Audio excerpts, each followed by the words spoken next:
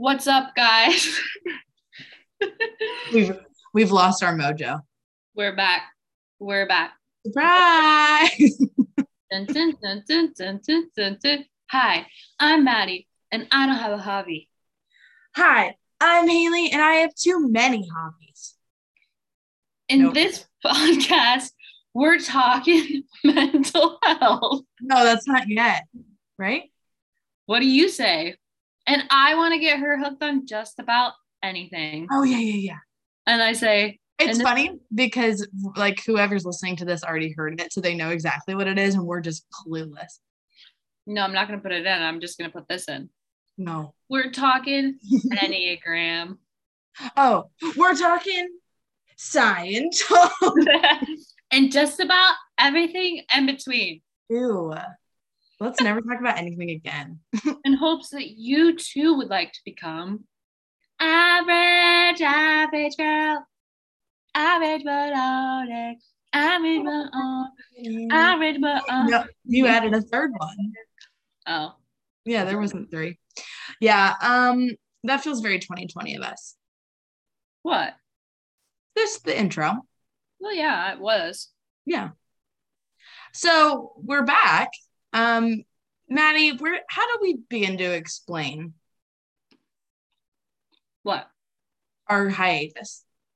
Oh, well, you see, when was our last one? October?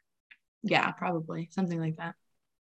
Well, here's the reality. I got engaged. I was in the thick of planning a wedding. Haley's in a serious relationship and really heavily considering moving her whole life. So, with those two things combined, it's just a whirlwind of mental capacity that we no longer had. We did not have it.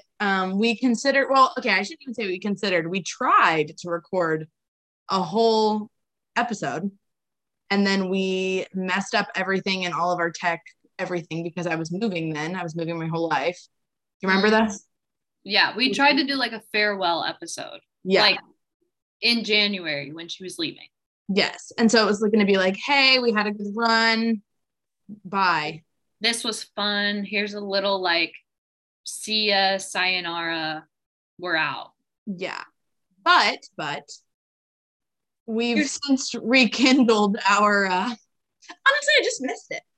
Yeah. I mean, for one, it's a great, not that we need an excuse to chat, but it's like a fun set aside time of like quality time in a way. It's like a little date night. Especially because I'm bad at long distance friendships now that we're in a long distance friendship. Yeah, you're worse at it than me, but I'm not like a gold star. No, I think you are pretty good at it though. Thank you. I'm just not the kind of person that's like, oh, I'm gonna call someone on the phone and just like chat. I don't know why. I don't know. Sometimes I am maybe, but still, I'm not great at it. So having like a good time for us to just like sit and chat is probably good. So this is actually more for me and you than it is for anyone else. Yeah, I think so too.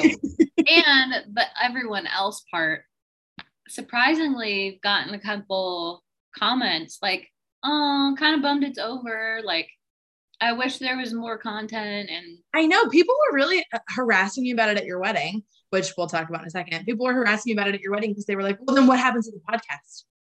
I don't know. And honestly, I didn't think I was going to miss it as much as I did. And then I got here and I realized I still wanted to do it. So we're not going to be as frequent as we probably were at one point in our heyday. But yeah, we're thinking like once a month. Well, we said every other week, but once a month will work. Oh, we did? I don't care. In my head, I was like, we can do once a month. I mean, honestly, I don't think we have to have like a schedule. That'll be the cool thing. Yeah, I guess that's true. Okay. Well, yeah, we're like a little bit back then. We're partially back. We're kind of back. Yeah, kind of back. So you're a married woman. Yeah, I was just gonna say we're gonna do a little catch up, which is so dumb to narrate. Like it would have been better and more natural to just do it. And now we start our little catch up. and now commence our 7-minute catch up. That's true. We are well, I guess we're not really timed because we didn't start timing it, which is in the definition of timing something. literally so dumb that we didn't. Anyway, yes, I am a married woman. It's been over a month, which is crazy. Oh, that's so bizarre. It's bizarre. And I still have moments, like when you're done with school and it's summer and it takes you like 2 or 3 weeks to really realize that you don't have homework anymore. Yes, that's what it feels like. In my brain, I'm like, oh my gosh, I need to like schedule something or like follow up with somebody, or like I have another layer of planning to do. Nothing. It's over, baby. And it just like, it was here and it was perfect. And then it was gone. It was the most streamlined wedding. Like, we really didn't have any like big conundrums of like, we have to hurry up and figure out what's going on. Well, here's a funny part though. So yes, the wedding was like literally perfect. Like all the planning came together amazing. I hope this is going to be what I think you're going to say. So the way that they had it set up at the venue, because it's like kind of on a hill, if I would have walked from where we got ready to where I was going to walk down the aisle, you would have been able to see me walk down the hill. Like Corey would have been able to see me. So what they do is put you in the car and they drive you down, and then you are behind like two big doors that they open when it's time to walk down the aisle.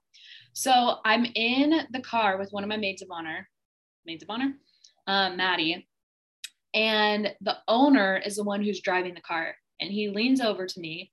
Again, I'm like minutes from walking down the aisle. And he goes, do you want to know something funny? And I was like, sure. And he was like, well, it's funny now, but it wasn't funny 20 minutes ago. And he was like, the officiant was missing until like 2 minutes ago. And I was like, what in the world? That's my uncle. And he was like, okay, well, your uncle was nowhere to be found until like 2 minutes ago. So what's funny is that everyone knew that except for you. As it was happening, everyone was trying to keep it from you. We were like, oh no, we have so much stuff we still have to do, Maddie. Like we have to like wait another 5 minutes and take more pictures in the dressing room. As really we're just like stalling time because your officiant wasn't there yet. I know. And I found out later that my sister called him like a million times. I was like, where are you? And he was like, I'm on the way. Yeah, that was a 1000% a situation that we trusted. Everyone was like, Allie, handle it. Yeah, which honestly, it all worked out because I would have never noticed. And pretty much every wedding that I've been to is always pushed back a couple minutes. Yeah, granted, I wasn't sitting out there, but I didn't feel like had them waiting for a really long time. And it wasn't like 30 minutes later. No. It was like 15 minutes. We pushed it back like 15 minutes. Yeah, I don't even think it was that much, was it? I don't even think it was either. I don't know. Anyway, that was like the only hiccup, is that he was running a little late to get there, which I don't know if they got lost or what, but it was kind of in the middle of nowhere. So, but other than that, everything was perfect. Like, and I didn't realize this until after, but our DJ was awesome. Like, I didn't have to worry about the music all day. And I didn't really realize how many elements of music there are. Yeah. It's like your bridesmaids, your family, you walking down the aisle, after you kiss and you're walking back down the aisle, all of your cocktail hour, the entire reception. And the fact that I never even thought about it was just like so nice, because that's one thing that can go wrong or weird and you always notice it. Yes. Like you don't notice when it's good because it just but you notice it when it's bad. Like I've been to events or like other weddings where I'm like, ooh, like like not my vibe. Yeah. So that was like such a relief. Oh yeah. It was literally it was very seamless. I feel like everything went well. So Corey cried the entire day. Whole time. And that was truly the only point that I lost it. For some reason, I don't know what it was about hugging Corey, but for some reason it was right before he walked down the aisle. And I was like, I don't know what it did to me, but I was like, I shouldn't have done that. I literally couldn't stop after that. I looked like I was in pain the whole time I was up there. I'm like, did you get all of your wedding photos back? Yes, but we haven't gotten the video, which I'm really excited. Oh God, that's gonna be brutal to watch. I think I'm just gonna cry my eyes out. I know. I'm a real wedding crier. I am too. Well, I'm just kind of a crier. Well, yeah, you don't have any kind of distinction there. Well, And the thing is Corey's not really a crier. Really? I mean, no, like occasionally if we watch a movie, he'll shed a tear. I guess I just think of Corey as a crier because I see him mostly in context with you, and with you, he's a crier. Yeah, he's definitely real soft with me. When we did the first look, I could hear him crying before I even touched his shoulder. So you could hear him crying soft sobs. I saw his hands like around his eyes and his nose, and I could hear him like oh my God, this man. Well, at least we know how he feels about you. I know. I guess he was really like kind of quiet and stoic and emotional all morning. I was kind of playing it off. Like, no, like in our get ready room, I was like trying to act normal because in my brain, I was like, if I don't act normal and I act nervous or like excited and like weepy, I'm going to lose it and I won't recover. That's true. There wasn't really a comeback time. And in you were very composed and very like productive of like, okay, these are the things that we need to get done next on my list of things to do, kind of like in a way that was like, I actually can't just sit here and get emotional about it right now. I just have to like do something so I can get on with it. Yeah, but we also had like a long enough morning that I got to like sit down and like hang out and like. Oh yeah, it wasn't rushed. No, which was really nice because the rest of the day went by so quickly. So fast. Oh my gosh, whenever he said it was the last song, I was like, is this real life? Hello? I know. Yeah. It's wild. Well, you moved to DC.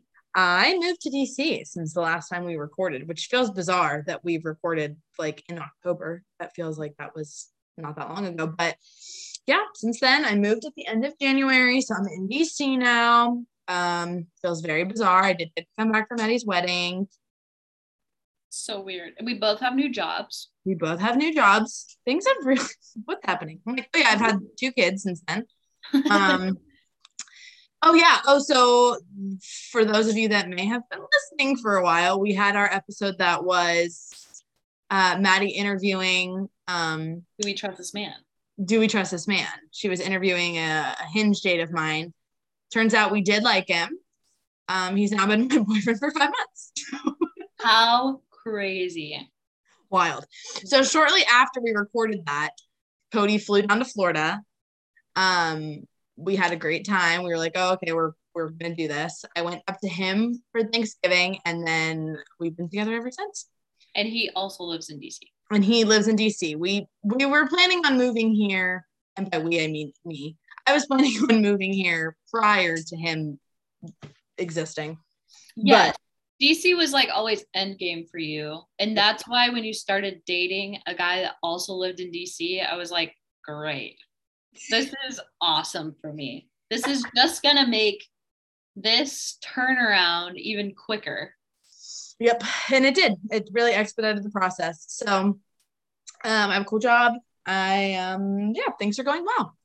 Yeah. Well, for the most part, it's been chaotic. It's just a weird adjustment.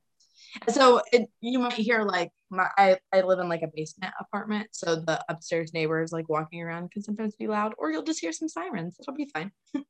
Yeah, that's just DC though. Yep, this is just the life I live. So it's been kind of fun. I'm happy for you, even though I'm sad. I'm also happy for you, even though I'm sad. Why are you sad? Because I'm not with you. Oh, yeah. Yeah. So sad and because I'm mad that Corey got you and I didn't. We're gonna live. We never have lived together, first of all. Yeah. Uh-huh. And then but that doesn't mean I can't be jealous that he gets to live with you. That even makes me more jealous. I never get to live with you and he gets to live with you forever. Yeah. Now there's no chance we could ever live together. Well, yeah, unless you come visit. But that's just a visit. I don't think we would like living together though. I don't think we would either. And I think we always knew that. Yeah, that's why we never did. Otherwise, we probably wouldn't be friends. Yeah, but I love when we hang out because we're always excited. Yeah, I think that's the element we would lose. Yeah, we're like really good meet up and be excited and like catch up. Like, we'll have to catch up again. But when we catch up, we like hoard information that we don't text each other throughout the day, every day. Like, we're not those friends. We're not like, oh, let me text you my play-by-play of what happened and why I'm upset at this one person for saying this one thing. We'll like hoard the information and then be like, okay, so this happened this day, this happened this day. And then I had a breakdown about my childhood trauma and I figured out this about myself, you know, like, yes, that was always our friendship, which I loved. Yeah. No, I agree. I am on the same page. Cool. So what are we doing today? So today we're gonna do a brief little guy. That's our little coming back situation. Now here's the funny thing. I wrote all of the notes on this a year ago. 6 months to a year ago. I've given it a look through. I remember the story. So some parts of this I'm gonna tell you, and I'm gonna have just as many questions as you do. Cool. What's it about? Kind of fun. So this is well, actually, how do I explain this? Because it's is he a murderer? Is he? There's a murder. There's a suicide. There's a little bit of grossness involved in here. Like I'm not going to get really gory about it, but there's an element of gore here, and there's also a little bit of the supernatural. So we've got kind of a mix. I figured we should just come back in with a bang. Let's do it. I'm with you. Okay. So the date, put yourself there mentally. October 17th, 2006. Where were you? I was in 3rd grade or the beginning of 4th grade. That was my favorite year. If it was 3rd grade, I was probably on the playground. Okay, good to know. That being said, Zach was not on the playground. Zach is in the La Riviere rooftop pool bar at the Omni Royal Hotel in New Orleans. And that's where he opens up a tap. He stays there for 3 hours. He's smoking. He's taking shots of Jameson up to the point that he's like pretty drunk. He's pacing and he's nervous. And the bartender decides he's going to keep an eye on him because he looks kind of shifty and just like something is up. Like this man is drinking away some issues. Then all of a sudden, as he's watching him, he watches the man go towards the edge of the rooftop and die. He lands on a parking garage, 5 stories down, face up, and dies instantly. The police are obviously called to the scene. They find a Ziploc bag with his jeans, a Ziploc bag in his jeans. Man. He's very small. This is the story of Stuart Little. They find a Ziploc bag inside his jeans. Inside the bag are his dog tags, his military ID, the keys to his apartment, and a note. You want to know what the note says? So he planned this. He was like, I'm going to get super wasted that I don't even remember walking off the ledge. Yeah. Probably just to prep himself, get himself brave enough to jump. I don't know. Here's what the note says. This is not accidental. I had to take my own life to pay for the one that I took. If you send a patrol to 826 North Rampart, you will find the dismembered corpse of my girlfriend Addie in the oven, on the stove, and in the fridge, along with full documentation for the both of us with a signed confession for myself. Zach Bowen. No. His girlfriend dismembered in the oven? The oven, the stove, and the fridge. The oven and stove is the grossest thing to me. What, just like it being warm? Yeah. Like you cooking it? Oh. For what? That's so gross. Well, go ahead. Yeah, why did he kill his girlfriend? Like, that's rude. Well, that's rude. Not nice. If there's one thing that this murder was not, it's nice. Yeah, this guy's so let's figure out what the heck happens, right? So they find exactly that scene when they send the patrol car. There are odd messages spray painted on all the walls of the apartment. One of them says, I love my wife. Please call her. And it has a random number on it. Please help me stop this pain. I'm a failure. There's a huge silver spray painted arrow pointing down into the oven where it is showing their legs in a roasting pan, charred and black. Her head is in a large pot on top of the stove. This is as gory as it gets, I swear. Her hands and feet are in another back burner in a big pot, and they've been cooked for a real long time. Why? Her torso is wrapped in a black trash bag inside the fridge, and then everything else is just splayed out on the counter. Here's my thing. If you're mad at yourself that you murdered your wife, Like you shoot her in the head, she's on the ground dead, and you're like, oh my gosh, I suck. I just killed her. I feel awful. Why, why do you take the extra time to like, how do you take a body apart? Here's the thing. This is not his wife. No, oh wait, this is his girlfriend. This is his girlfriend, but he has it written on the wall, I love my wife, please call her, which we're going to get to. Yeah, but still, like, it's your girlfriend, it's your side piece, whatever. Why take the extra 50 minutes to saw through their limbs and then put them in cookware? These, I don't know. We're gonna get there. We're gonna get that. Is so twisted. And it wasn't like anything was eaten. Like it wasn't a cannibalistic thing either. Like just be sorry and leave her there. Just be sorry and leave her there. Yeah, like that's like next level disgusting to dismember. Mm-hmm. It just takes so much effort, and she's like literally gone. Yeah, no, it's gross. I don't love it. So he had the AC blasting to slow the decomposition. The confession letter that's waiting there also is 5 pages long, and it details the entire events leading up to the really gruesome murder.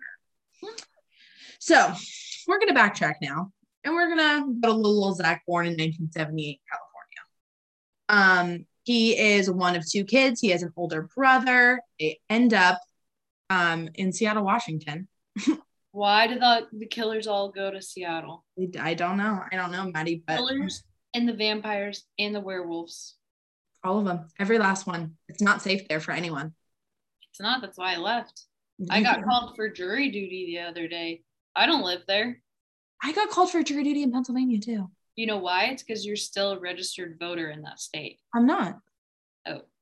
Well, just because you're a registered voter in another state doesn't mean that you're not still registered there. Oh. That's what I found out. The more you know. Continue. Okay. Let's talk about voting rights maybe later. So his parents split up. Lori takes her kids to Santa. This is Santa Maria, but I feel like that might be Santa Monica. Not entirely sure. So as the boys grow up, Zach grows to be 6'10", man's tall, real tall, but he's super insecure about it. He is a really popular kid. He runs for homecoming king in 1996. And that's when he doesn't win. And for some reason, this is like the most mortifying experience for him. And so he's so mortified that he just straight up moves to Seattle to live with his dad. Question. Yes. At your high school, did you run for homecoming king or queen, or did you get nominated? No, you got nominated. Did you run or did you get nominated at your school? I got nominated. I didn't win. Yeah, you get like nominated for it. Oh, I thought you were asking me. No, I mean like, yeah. Is this? I feel like you were homecoming queen. Were you homecoming queen? No, but I appreciate the fact that you thought I was. I thought this whole time if someone asked me which one of my friends was homecoming queen, I thought it was you. What? Yeah. Who do you think was homecoming queen? Out of all of our friends? Like if someone asked you like, oh, in your friend group in college, I probably would have said you. So this is. No, but you knew I didn't. I didn't know that. I just found out right now. Oh. I thought you won homecoming. We don't regularly sit around and talk about who was in homecoming court. Yeah, that's like horrible. Yeah, I don't want to think about it. No, I wasn't even on the court. Well, there was like 1 million people that went to your high school. There was like 4 at mine. Well, yeah, and whatever. But for some reason in my brain, I knew you won homecoming queen in high school. But you didn't know I won homecoming queen. Or you got nominated. You didn't. Did I just tell myself that story? I don't know, but honestly, it means you think kind of highly of me, so that's kind of good. Well, I mean, does homecoming king or queen really mean anything? Yeah, it means that you think I'm cool. Oh. Okay. I think you're cool. Let's move on, shall we? Yeah. We have a beheaded woman at stake here, Maddie. So he moves to Seattle. And whenever he gets there, he decides that he wants to do, like, he's basically having like a whole coming of age moment. And he's like, okay, I'm going to just go on this road trip and find myself. And he plans out this whole road trip. New Orleans is going to be his final stop. So he is going to go to New Orleans and then come back to Seattle and like settle down and get his life together there. And that's never he would graduate. He decided he wasn't going to finish high school until after he did this whole road trip. Okay. So he gets an apartment in New Orleans, does his road trip with the intentions of like settling down in New Orleans for a couple of months and then going back to Seattle. But then whenever he gets to New Orleans, he's like, shoot, this place is awesome. I actually love it and I don't want to leave. So he enrolls in school for a little bit, but then that's short-lived. So he ends up spending a lot of his time on the French Quarter just to like kill time and like find a place and find his people. He ends up getting a job as a bartender. And then that's where he meets a woman named Lena, who he ends up spending time with. It's like this big whirlwind romance sort of situation. I have all these details in here that are really not necessary. What you need to know is that they got together and then they had 2 kids. And at the point that they have 2 kids, he calls his brother Jed, who's in the army. And he's like, hey, I have these kids now. I'm thinking about the military benefits. Like I could really use them. And so he decides that he's going to enlist in 1999 after he gets his GED. So he joins the military on an 8-year contract. And at first, everything is going great. He is known as a bright personality. He's super engaging. But unfortunately, as time goes on, military life is weighing on him. So he starts to get really drained. And so on deployment, he gives a little Albanian girl a piece of candy while he's overseas. And he finds out the next day that she had been shot and killed for talking to him. Yeah. That messed you up. Yep. So that was like strike number 1. So Lena's still in New Orleans and he is on base in Germany, and they basically like give him the paperwork to move his whole family over to Germany. So around this time, she moves to Germany where she's diagnosed and with hepatitis C. Yeah. So she starts to get really sick, and the kids are like, she can't really take care of them as much anymore. And so he's going in between Germany and Iraq, like going back and forth, trying to like, there's a lot happening. So he puts in a request to stay home with his wife, saying like he needs to go on leave, and they deny it. So now he's just pissed off about literally anything. Then he makes a friend who he gets really close with, and then she dies while they're out there in combat. So now he's dealing with that too. And then icing on the cake, he meets a little Iraqi boy named Rashid. His family owns a convenience store. Rashid brings him Cokes in return for him teaching him some English. So they have this like little bond going on. But word spreads around that Rashid is helping the Americans, even though that's not true, but that's what was said. And the family store is blown up and the entire family dies. Oh my gosh. It's like the second time this happens to this Why does he keep talking to people our country's at war with? For one, we weren't at war with Albania, but like, I mean, but we were like helping somebody. Yeah, I don't know. I don't know what we really weren't on Albania's side, is what I'm saying. Like, right. Why? I don't know. I feel like I would never talk to a child ever again. Right. Yeah.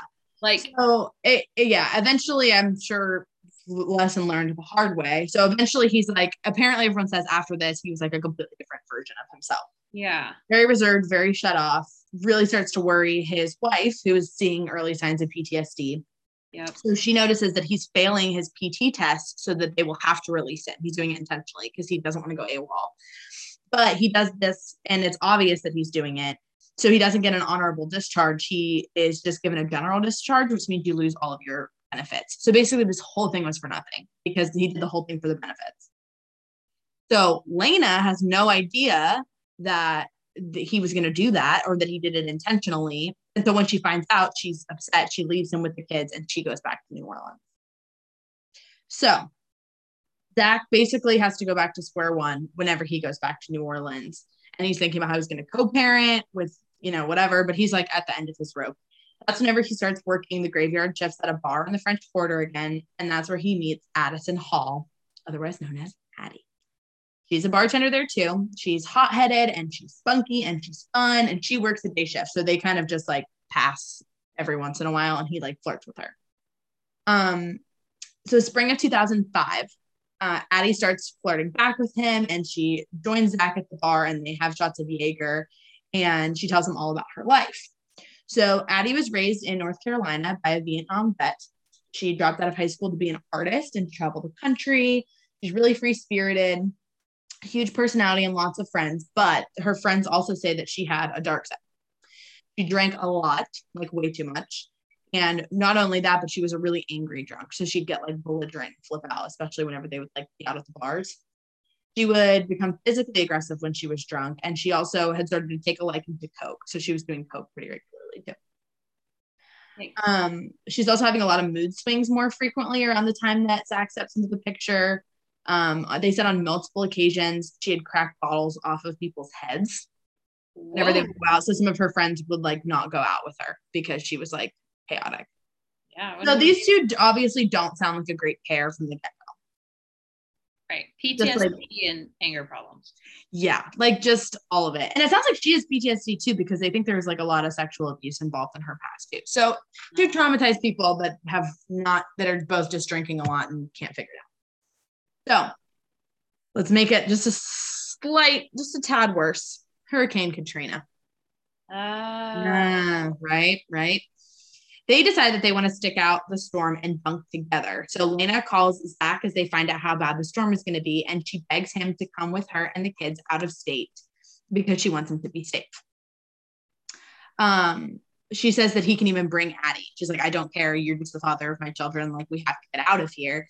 And he still says no. So Zach and Addie ride out the storm, even when 80% of the city's underwater. Luckily, where they lived wasn't the worst of it, but they were out of electricity. And they end up getting really fond of this like scavenger, no electricity lifestyle of like being like gypsies. So they do like campfires and they do canned goods and they're making it work. They're kind of liking it. And so by the time they get back to their bartending jobs, they don't like it now. They're like, they had a taste of this like weird backwoods kind of thing and they don't want to do this anymore. So Zach kind of like goes off the deep end and doesn't like interact with his kids anymore. And he was known to be like a pretty good dad. He stops answering the phone. And so she thinks like he might have died in Hurricane Katrina is literally like what her thought is. So when she finds out that he's still alive, she shows up at the door, like ready to fight. She's like, what is wrong with you? I thought you were dead. Yeah. Addie doesn't come outside and Lena's yelling. And Zach comes, Addie doesn't come outside while Lena is out like banging on the door. And she has a baseball bat. So things are going really well. Zach comes home later that day and finds out about Lena. He calls her and tells her that he misses her. And she said like, hey, I can't have you be around the kids if you can't be consistent. So they agree on a custody arrangement for him to have the kids on weekends. Now, Addie, thrilled. She's like, oh my gosh, this is gonna be so much fun. We're gonna have sleepovers. We're gonna get the house ready. We're gonna set up a room for them. She does all the stuff. And then the weekend that they come to stay, she spends the entire weekend out on a bender. And not only does this happen the first time, it happens over and over again for the next couple of weekends. And Zach is like, what the hell? You said that you were like excited for this. And now you like keep disappearing and you're mad that my kids are there. So now there's like a feud going on between like, cause now it's like, oh, Addie doesn't like us. The kids are like telling Lena Addie doesn't like us. And it's this whole thing. So, around the same time, this is a detail I forgot. So let's see where this takes us. Around the same time, Addie tries to loot an abandoned grocery store and then is attacked by a random man who attempts to sexually assault her. She manages to get away, but because of her previous abuse, this brings back a whole wave of symptoms.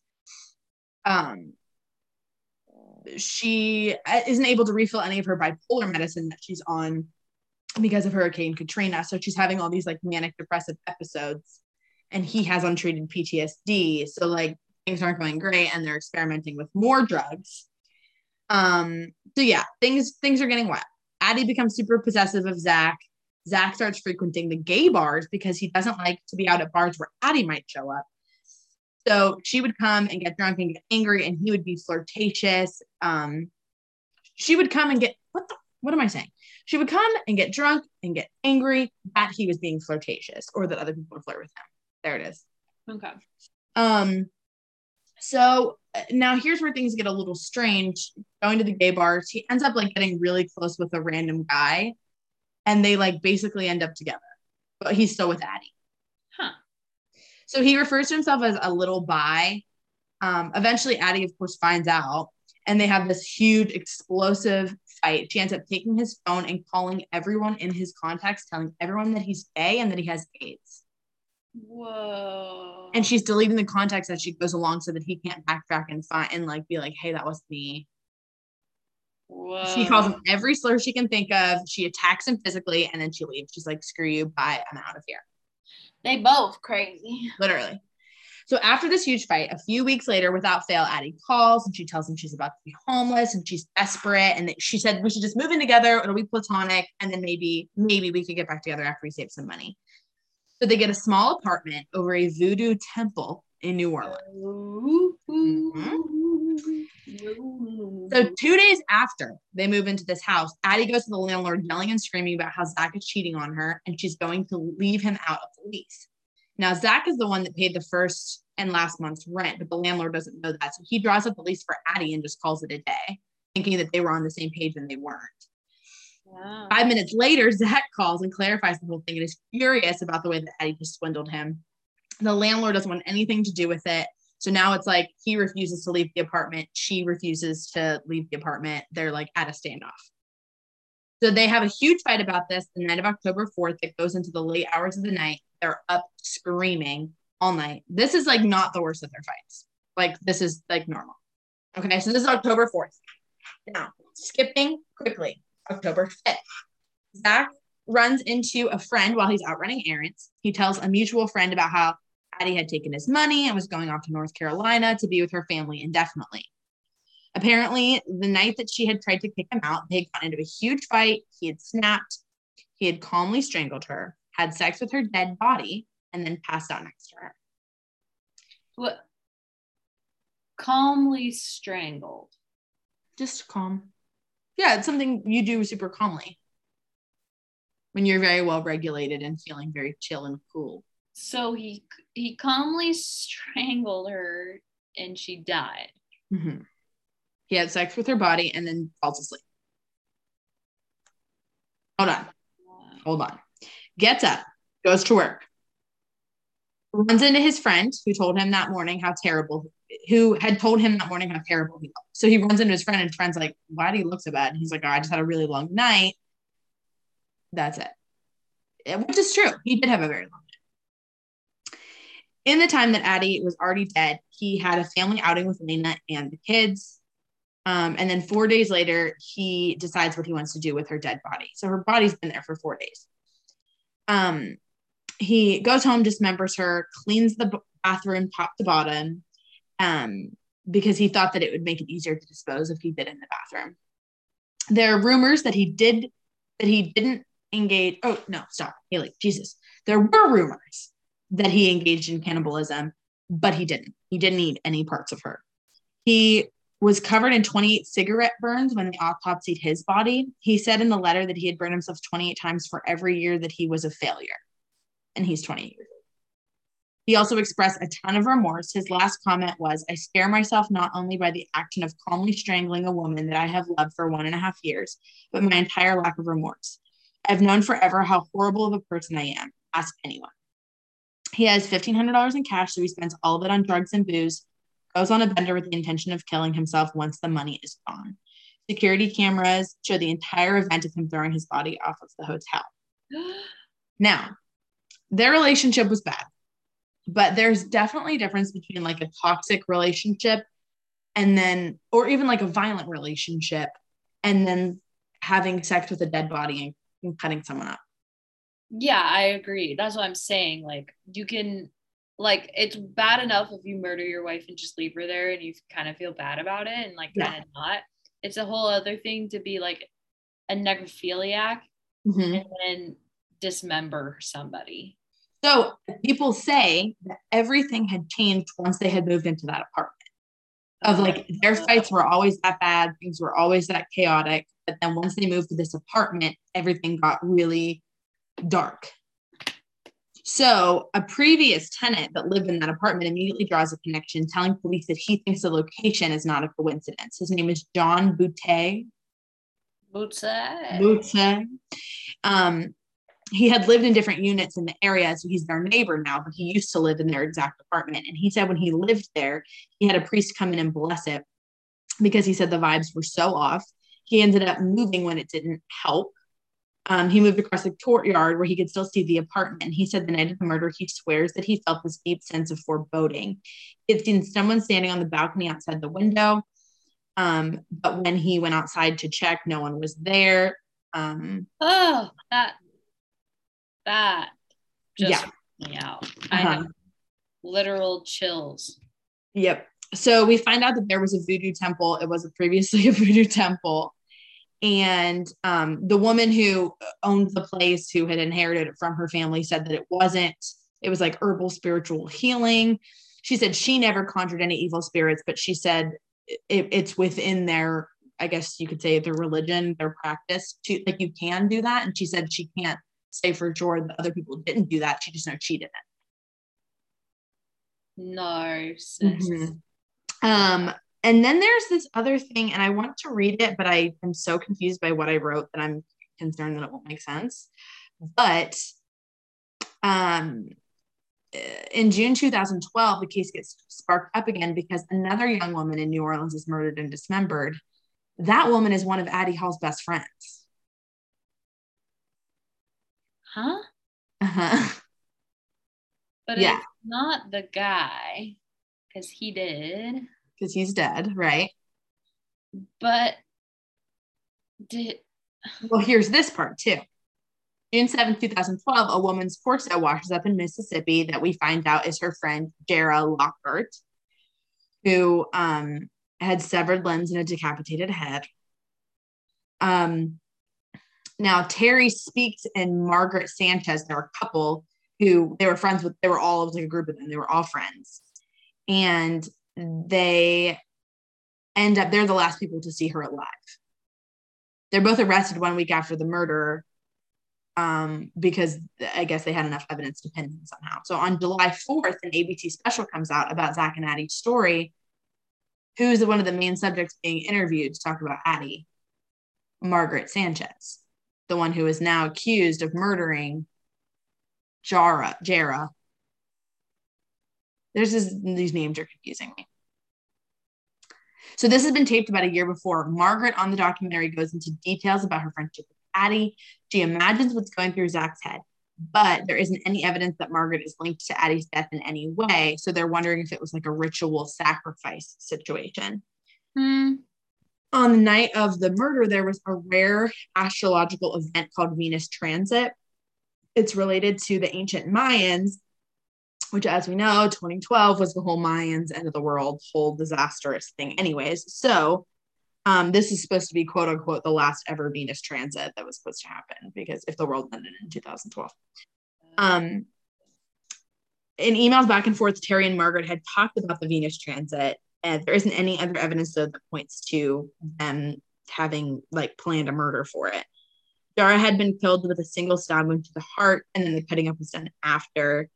Terry and Margaret both had some severe mental health issues of borderline personality disorder, a past suicide attempt, bipolar. So there's lots that goes on there. Apparently that has not been solved. So the voodoo rumors still continue. On the 10-year anniversary of the death, the show Paranormal Lockdown travels to the house for 72 hours to investigators lock themselves in the apartment, and their findings are inconclusive. No. Why do people dabble in that? There's a lot of dabbling. I don't know. Do we think there's a spiritual element? Do we think they just went crazy? Or crazy? I feel like that type of New Orleans spiritual stuff is real. Oh, I think so, yeah. So that, I mean, I believe that the vibes were off. I'd have to. It feels like there might have been something dark that maybe. I feel like it was like the perfect storm. I also am slightly afraid of ex-military. Mm-hmm. Oh yeah, you see the worst of the worst. Yeah, just because you get so traumatized, and you've also potentially wore down the, what's it called? Like, I've never killed somebody. If I killed someone, I would never be able to get over it. Oh, like desensitized. Yes, that's a word. But if you have to do that and you're in spaces where you do that, you get desensitized to. Yeah, like you don't have another option. It's how you survive is to desensitize. Yeah, and I think that might, like, that part of flipping the switch That's true. I didn't think of that. freaks me out a little. I Yeah. could see that being an issue. Yeah, I don't know. I think that's why it could go past just the murder into something weirder. Mm-hmm. Mm-hmm. It's like I don't really feel anything when I just calmly choked her out. Oh, scary. So scary. So that's Zach and Addie. Well, that's terrifying. I just really, this is going to be gross. So if you hate gross, just fast forward. I hate the imagery of a woman's legs in a pot. Don't. I hate it. Were they upside down? Were they feet in?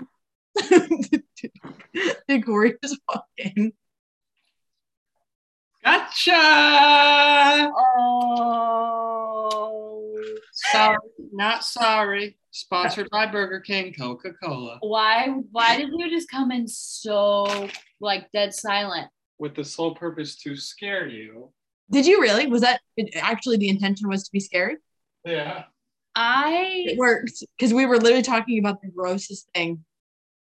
It didn't help that I was like this. So I didn't see him coming in, I guess. You are like stunned. You haven't recovered. You have like a look on your face like you're still processing your life. Because when I looked over, he was not just in the doorway, he was in the middle of the room, like closer to me. That's terrifying. And normally our front door squeaks. I'm good. You're bad. The other day, I tried to scare him because he scares me a million times every day. And I was hiding in this room and he was walking around the apartment. He's like, "My love, hello, where are you?" And then I could tell he started getting scared that like something happened to me. So I felt really bad. You've got to buck up. I couldn't do it. Remember that one time that Corey had scared me like I've never been scared before at your apartment? No. Whenever he jumped out from the laundry area of your apartment and I literally almost pooped myself. Do you remember that? No. Did he say no? He said no. Corey, I thought it was a bond you and I had. Oh my gosh, that just shook me up. Yeah, that was You're talking about literal. I literally was in the middle of saying, do you think her feet were in the pot or they were sticking out of the pot whenever he decided to scare you? I didn't even hear you say that. I hope nobody's wearing headphones. I think they were sticking out of the pot. I think so too. Ugh. I know. I don't love it. So yeah, I'm really glad we're back with all the gore. I have a really, really good case I want to do next time. Murder, suicide, man. What happened in my apartment complex? Yeah, I forgot that happened in your apartment complex. Yeah, when we first moved in, like 2 weeks later, a bunch of cop cars were over here because a girl and a guy, they were married and they lived in the apartment. No, they lived in a house. Then they had problems, so she was living in an apartment here. And then he drove over here to her apartment, shot and killed her, got in his car, drove back to his house, and then shot himself in the backyard. Killed. And they didn't even discount our rent. You guess things you don't say out loud. Well, hey, I don't really want to live in an apartment complex that someone got murdered in. I wonder if anyone moved out. The sad part is that whoever lives in there now has no clue. Oh, do they not have to disclose that? You don't have to disclose that. Ew. Yeah. It's like part of the things you can protect, I guess. Maybe, yeah, with renting it's probably different because I guess in buying, I don't think No, buying, you don't have to tell them either. Wait, what? Yeah, I'm like almost positive. Well, you're probably right. I mean, I don't know, but maybe there's a difference between, I at least know you don't have to tell them if they die of old age, but that's still a dead person in the house. yeah, but I would be like, somebody was like, oh yeah, you could buy this house. The 90-year-old that owned it died. I wouldn't be as freaked out as like, I would. really? People die in houses all the time. Yeah, that's scary. Well, their dead body isn't there. Yeah, but you don't know, like, if they died in their recliner and no one checked in on them for 4 weeks and their body just rotted in their home. Is the house okay? It has decomposing flesh smell embedded into the walls. Girl, if it smells, I'll get a candle. You're on your own. We already said we're not living together. I can't live with you, so Well, thank God. thank God, because you don't want to live in the house of I don't want to live with the dead body, okay? I won't be living with a dead body. You might. No, that's not how that works. They don't have to tell you. You'll never know. And there could have been a girl with her feet in a pot on the stove that you're now cooking your chicken in. But that's different. See, if it's a violent murder, that scares me. Yeah, I wonder if there's a difference on what you can or don't have to disclose on. I feel like you should have to say if there was a murder. If anyone knows, to our couple listeners, If there's a ritualistic killing, they should tell you. Agreed. Well, probably gone over time already, but that was nasty. Yeah, so that was kind of gross. Really glad we did that. Hey guys, hope you didn't miss us too much. We'll be back with another episode at a later undisclosed date. Exactly. But it's good to be back, okay? Hey. Good to be back, eh? Okay, bye. Okay, love you. Oh, wait, we're hanging up too? No. Okay. I love you. Oh, to other people. No, you. Love Bye. you.